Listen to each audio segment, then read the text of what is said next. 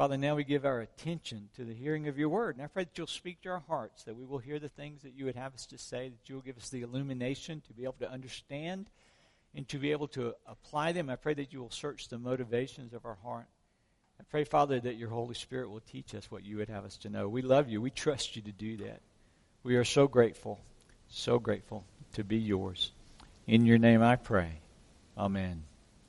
We have been studying from the book of Colossians what it means to be a praying church, a call to prayer and a call to intercede for one another, as we looked at the Apostle Paul and his prayer for the church at Colossae. And one of the things that he did was he prayed for their good works, for their fruitfulness, that they would be filled with the knowledge of God, that they would increasingly know God. He's praying for them as a people, and he's praying for them as a church. And of course, that always comes to where our text is today. We began in verse 15 with last week. He is the image of the invisible God, the firstborn, the preeminent one of all creation. It goes on to call him the Lord of creation, for by him were all things created, in heaven and on earth, visible and invisible. And not only tangible things, thrones, kingdoms, dominions, rulers, authority. All things were created both through him and for him. And he is before all things, antecedent before all things, and in him all things hold together. He is our God. He is our sustainer, our keeper. One of the things that we have learned, and one of the things that we know, hopefully more and more as we age and as we mature, is that when you are exposed to a truth, you didn't have an opportunity to respond. You believe it, you act upon it, or you can ignore it, you can dismiss it. But God's word, communicated to the hearts of believers, is truth that demands a response. If this is true, then what? Because this is true, then what? What am I to believe? What am I to think? How am I to act? How am I to frame and structure my life? And so we're looking at truth that demands a response. We saw him as the Lord of creation, and now we're going to spend most of our time, or we'll spend our time today, looking primarily at verses 18, 19, and 20. And verse 18 is really the outline for our passage that we will study. Paul reminds us that there is something here and now, 2,000 years after the birth of Christ, the incarnation of Christ, something that generations of people have understood, the essential truth that Jesus has left something for us here. Jesus planted, he started something, he's building something here on this earth for us to participate in now. And when we do, we are participating in the very life of Christ. Look how Paul describes it and explains it at the very first phrase of verse 18. And he, speaking of Jesus, is the head of the body, the church. So we'll start where he starts. Christ is the head of the body. The body is an analogy, a picture that the Apostle Paul likes to use and uses often when he's talking about you and me, when he's talking about believers who assemble together, people who have given our lives to Christ and been made new. Last week we saw that Jesus was the image of the invisible God. So, in Old Testament days, if you wanted to see God, I want to see something that shows me God, I want to see God, you would be directed maybe to Mount Sinai, where clouds gathered and thunder rolled and the earth shook. Or maybe you would be sent to Mount Carmel, where the altar that was drenched in water 3 times was consumed by fire that descended from heaven.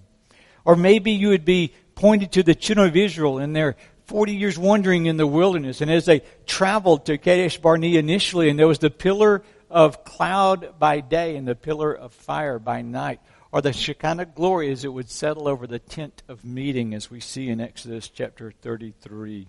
You may be directed to Solomon's temple, the temple that David was not allowed to build, but Solomon was commissioned to build. And at the commissioning of that temple, the Shekinah glory of God settled upon it so that it filled the place, a visible representation of God.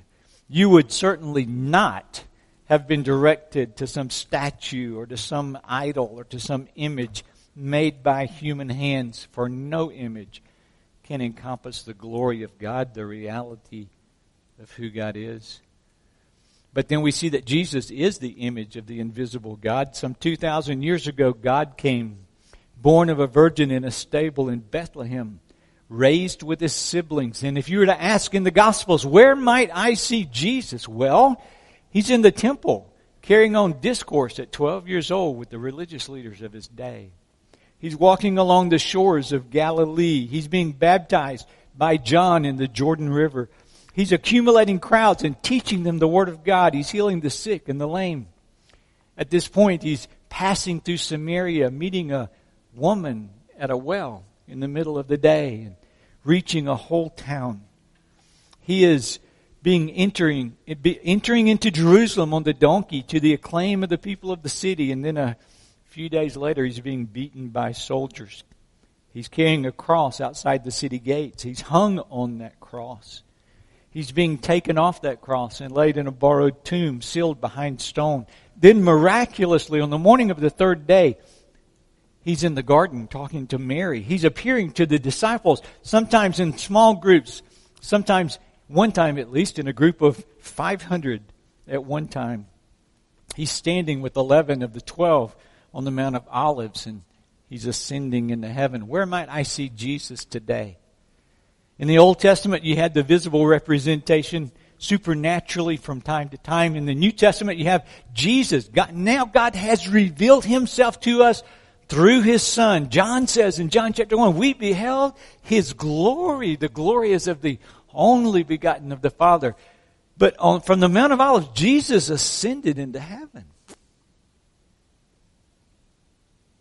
So where do you look for God today? Show me God. What is the visible image of God? The picture that the Apostle Paul gives us is Jesus has a body. And folks, it's us. The body of Christ, believers indwelled with the Spirit of God. He indwells his people. People he has called and drawn and convicted.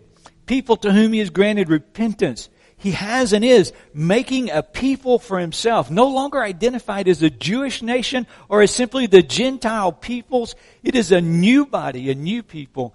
And from Acts 13, we've become known as Christians, those who follow Christ. And he gathers us. We are called ecclesia. The word church is ek, out of, and kaleo, to call. We've been called out of the world. We've been called together. We've been called to the Lord Jesus Christ. Here's a concern that I have as a pastor, and I think as a believer, but certainly I can't separate the two in my life and my calling.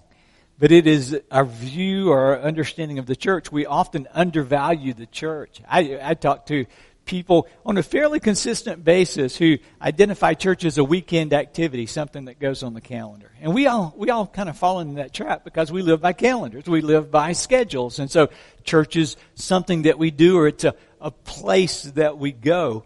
And we go in order to make our lives better, something that can meet my emotional needs, something that can meet my social needs, to give me a better way of living. But church is so much more. Church, according to New Testament teaching and reality experience that has been maintained and proven through centuries, is the visible expression of Jesus Christ. We are his hands and his feet, his mouth, his representatives, his ambassadors, his people. Years ago, my dad was a pastor at Arm Baptist Church in Arm, Mississippi. And when I mention this, I always ask, anybody here ever hear of Arm, Mississippi? That's Arm, A-R-M, just in case you can't. Okay. This might help. It's close to Prentice. So I don't know if that helps any of you or not. But it's in the center part of the state, small country town. I was a child, somewhere between first and third grades. I remember that because I identify where we lived by what grade I was in school. So I was maybe first or second grade, and on the fifth Sunday nights, we would have a hymn sing. The minister of music and the pianist would be there, and people could call out and they could request their favorite hymn or whatever hymn they wanted the congregation to sing. Well, I had recently learned one. I liked it, and I thought, I'll get them to do this, but I didn't want to speak up. And so I just told Mom, and I showed her 363. 363. Tell him 363. And so, Mom says, Marty wants us to sing 363. Well, I was trying to avoid attention on me. And everybody in the church just kind of looked at me. And I was first or second grade. I went below the pew quickly. But our music director announced hymn number 363, and we stood up, and I thought, well, I asked for it. Everybody's already seen me. I'm going to sing loud. And I remember singing at the top of my lungs to the extent that Mom pinched my shoulder. You guys ever get that kind of treatment from your mom and dad? Which was kind of rein in the enthusiasm, boy. But here's the song. Started out while passing through this world of sin, and others your life shall view. Be clean, be pure, without, within. You know the refrain? Let others see Jesus in you. Let others see Jesus in you. Let others see Jesus in you. Keep telling the story. Be faithful and true. Let others see Jesus in you. I could go ahead and read you the verses, but the fourth verse, being a good Southern Baptist church in the country where I was raised, we always sang the first, second, and last verse regardless. We didn't always get them all, but we always sang the last one. Listen to how this was written. Then live for Christ both day and night. Be faithful, be brave and true, and lead the lost to life and light. Let others see Jesus in you. See, here's the truth that we need to grasp. And I don't think that we fully just take the time to reflect upon it.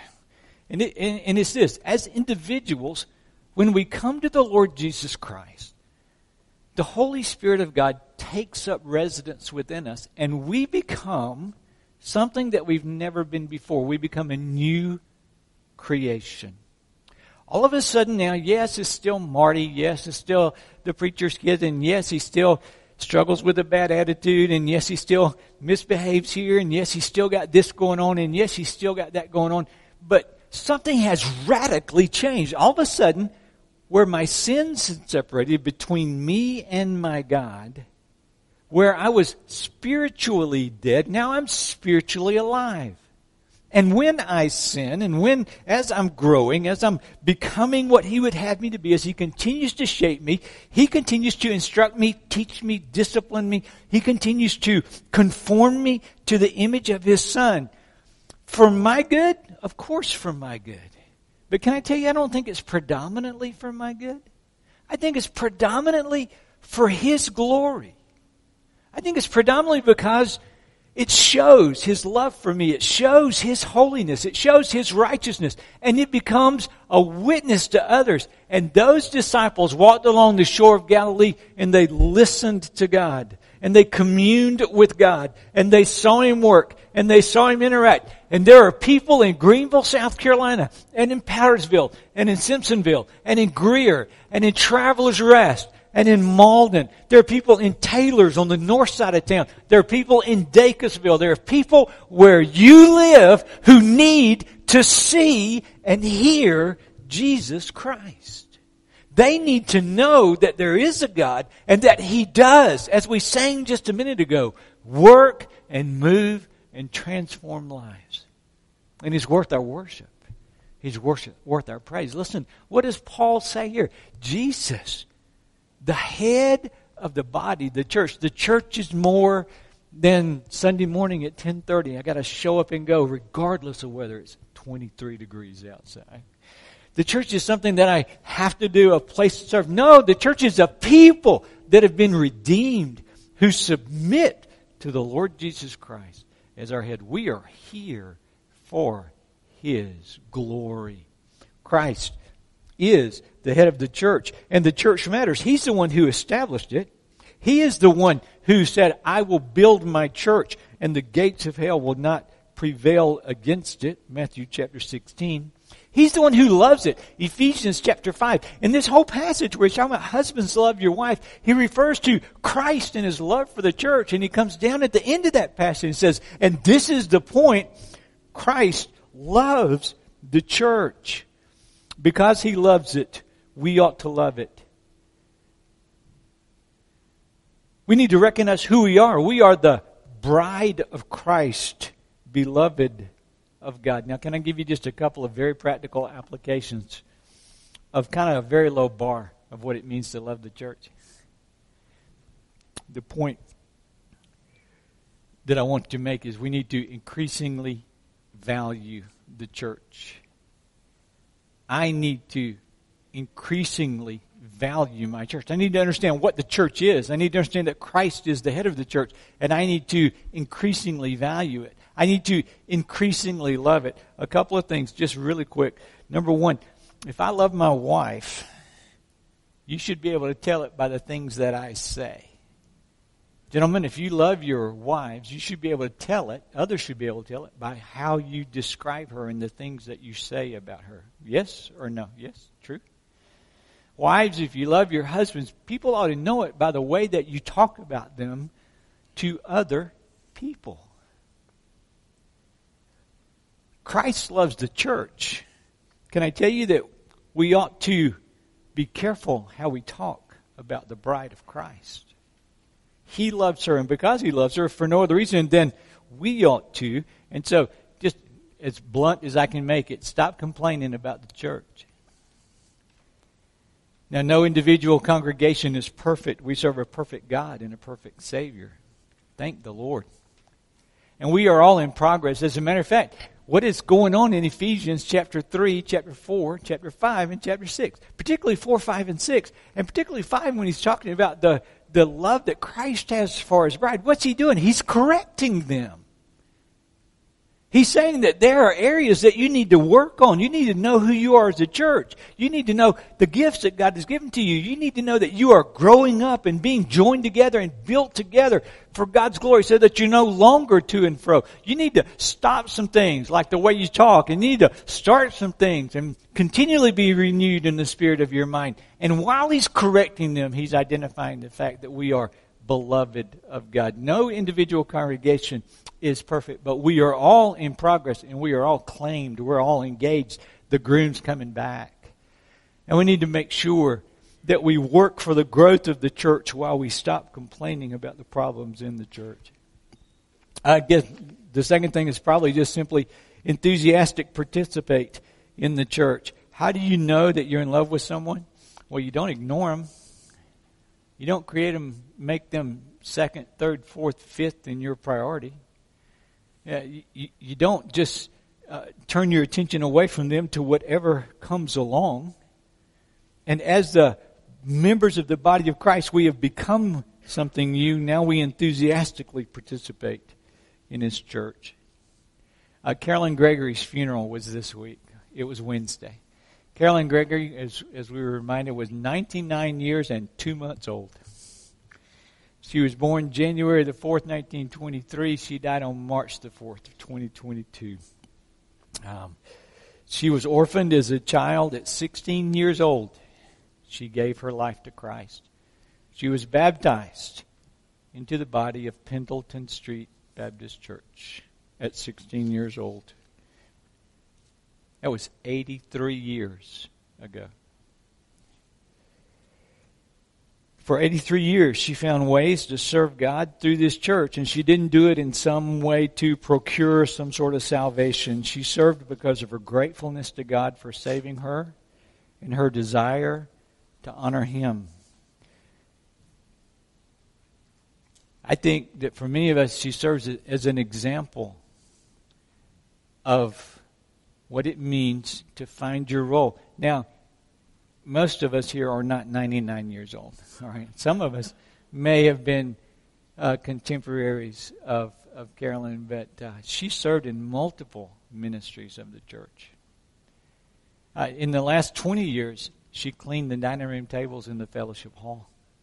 She worked in the nursery. Her predominant ministry over the last 14 years has been to be the greeter on Sunday mornings. We call her the Tic Tac lady because she gives out orange Tic Tacs.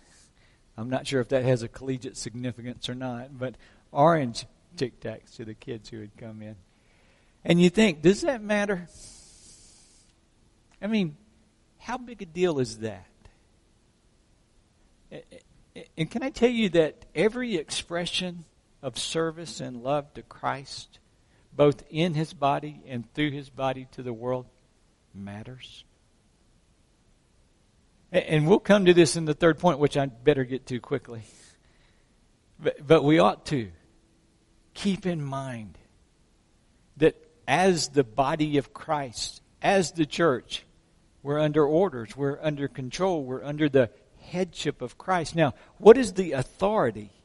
What is it that gives Christ the right to be the head of the church? Paul continues to tell us what that is by giving us the foundation for the headship of Christ. Why is He the head? Because there's a specific point in time where He validates His leadership, and it's His resurrection from the dead. What does He say in verse 18? He is the head of the body, the church. He is the beginning, the firstborn from the dead. The firstborn from the dead. His authority always comes back to His validation in His resurrection. You guys remember when we were going through the messages in the book of Acts? Peter at Pentecost, Stephen before the Sanhedrin, Peter in the temple courtyard, even Peter with Cornelius, and then we get to Paul's messages on Cyprus and Paul's messages in Lystra, and as they're recorded as we went through that first missionary journey. We'll pick up with the second missionary journey at some point, but we got that far. Do you know what the recurring theme of the apostolic preaching was? The main thing that they talked about? It was the resurrection of the Lord Jesus Christ. It was the central message of the apostle that we recently studied in Acts. And why? Because Romans chapter 1 verse 4 says, "And He was declared to be the Son of God in power according to the Spirit of holiness." How was He declared to be the Son of God in power? By His resurrection from the dead. Jesus Christ our Lord. Did Jesus do miracles? Yeah, but was He the only one? Did He claim to be God? A lot of people claim to be God. What is it that distinctly serves as His credentials, credibility, that He is what He professed and what He claimed to be? Is His resurrection from the dead. We serve Him because He is the Lord, and the evidence of that, the most clear evidence of that, is His resurrection from the dead. Christ, the firstborn from the dead. This is important. He has conquered death. Remember what He told Mary and Martha when Lazarus died? "I am the resurrection and the life. He that believes in me, though he were dead, yet shall he live. And the one who believes in me shall never die." You see, what is death? It is the wages of sin. Isaiah 59:2 says, "Behold, your sins have separated between you and your God."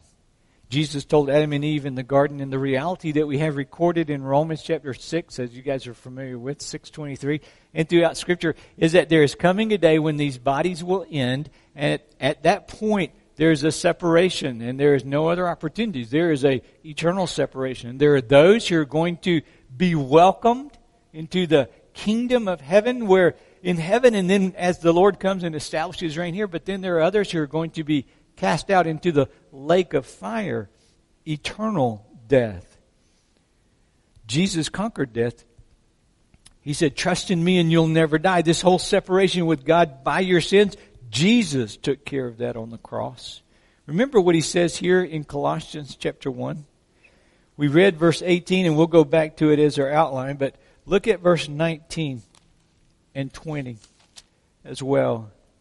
Colossians 1:19, "For in Him, in Jesus, all the fullness of God was pleased to dwell, and through Him to reconcile." This is doing away with the separation. This is rejoining, to reconcile to Himself all things, whether on earth or in heaven, making peace. How?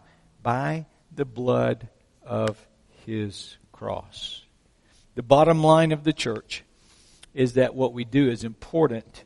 We are giving the world the opportunity to be free from the penalty of sin, to be free from death.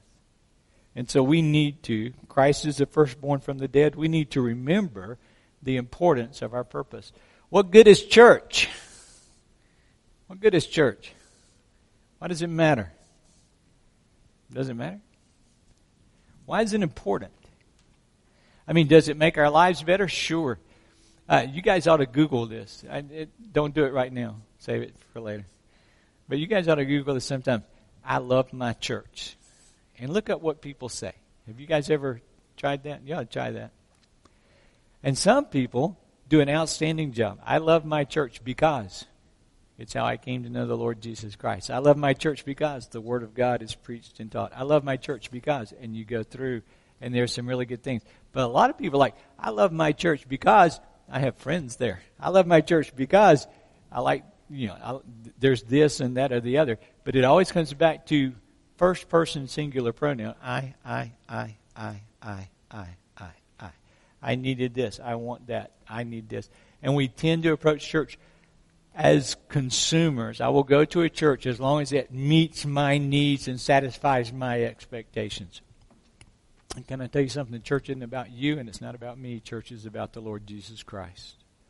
He's the head of a church, head of the church. And what does that mean for us? It means that His purposes are to be accomplished in us. And what did He come to do? He came to seek and to save the lost. He came to give life. He came to redeem. He came to reconcile us to Himself. And we need to recognize that church isn't just putting something on the calendar, or it's not just a fellowship. And those are good things. Trust me, I believe that a church ought to be active. I believe that a church needs to have a plan and needs to have a schedule. But that which permeates everything that goes on the calendar, that which permeates everything that goes in the schedule, that which permeates everything that's put in the budget, should be to glorify Christ by proclaiming the gospel, helping people move from death to life, and helping people who have come into life in the Lord Jesus Christ to increasingly know Him, in order that others may respond to the gospel as well, so that He's glorified in us. Pendleton Street Baptist Church exists to glorify God. How do you do that? By making mature disciples. That's bringing the lost the gospel so that God can save them. That's bringing the saved the Word of God so that we can grow in our knowledge of the will of God and of the person of God for His glory. We need to recognize the importance of the purpose of the church. He goes on, and the last part, by the way, of verse 18 is that in everything He might be preeminent. Another way to say that is simply He gets first place. In everything He is supreme. In everything He is Christ above all. He's first place in our attention. He's first place in our time. He's first place in our money. He's first place in our effort. Jesus and His body is not to be relegated to the status of, I'll get around to it if I have time. I will serve, or I will do, or I will go, or I will give after this, or when I do it, or when I can get to it. And it's not much of a priority. You understand that when we talk about the preeminence of Christ, we're talking about the priority of Christ. The priority of Christ is the head of the church in this context, in our lives. And so the call there is to increasingly put Jesus first. To increasingly put Jesus first. I don't know that Jesus is going to call you to go to the Philippines as a career missionary. But He might. I don't know if He's going to send you to Thailand. I don't know if He's going to send you to Africa. I don't know if He's going to send you to the UK. I don't know where the Lord is going to send you to serve Him for His glory. Right? He may send you to the far north. He may send you to a place that you would rather not go. But I do know this. He's going to send you to work tomorrow. He's going to send you to school. He's going to send you to the grocery store. He's going to send you to the gas station.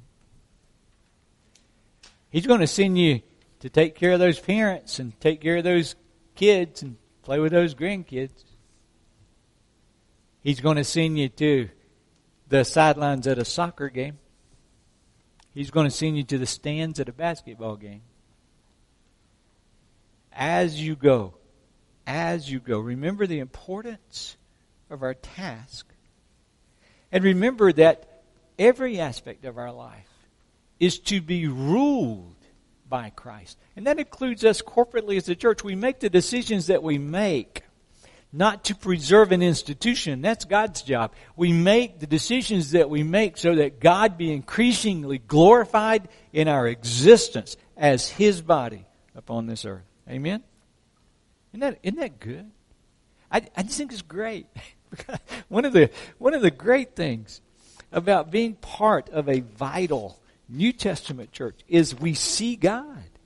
We see Him work. We listen to Him as we study His Word. We commune with Him as we pray.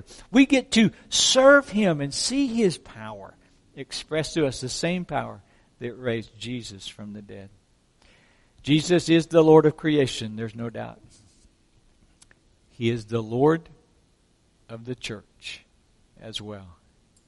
So we need to remember that the church is valuable, and we need to increasingly value the church. We need to remember that Christ is the firstborn from the dead. He's verified by His resurrection. We need to remember the importance of what Christ is doing in us and through us. And we need to increasingly remember that He is to be preeminent in all that we say and all that we do. Isn't God good? He is good indeed. Let's pray together. Father, thank You just for this understanding that Paul gives us when he gives us this Christology, this doctrine of the Lord Jesus Christ. Help us to remember that truth demands a response, that once we know something, we're responsible for what we do with that knowledge. Father, I'm grateful that the Lord Jesus Christ is the head of His church, and I pray that You will help us to increasingly value the only organization that Jesus Christ established. I hope You help us to increasingly understand the importance of our purpose. Jesus established the church, and in that Matthew 16 passage it says, the gates of hell will not prevail against it. And gates are not offensive weapons, they're defensive weapons. The church is to be on the move as Christ is on the move, proclaiming the good news of salvation through His death on the cross, where He reconciles people to God. Help us to not lose that. Help us to not get distracted from that. Father, all of this falls apart if we take the truth that Jesus is God, that Jesus is our God, and we just disregard it.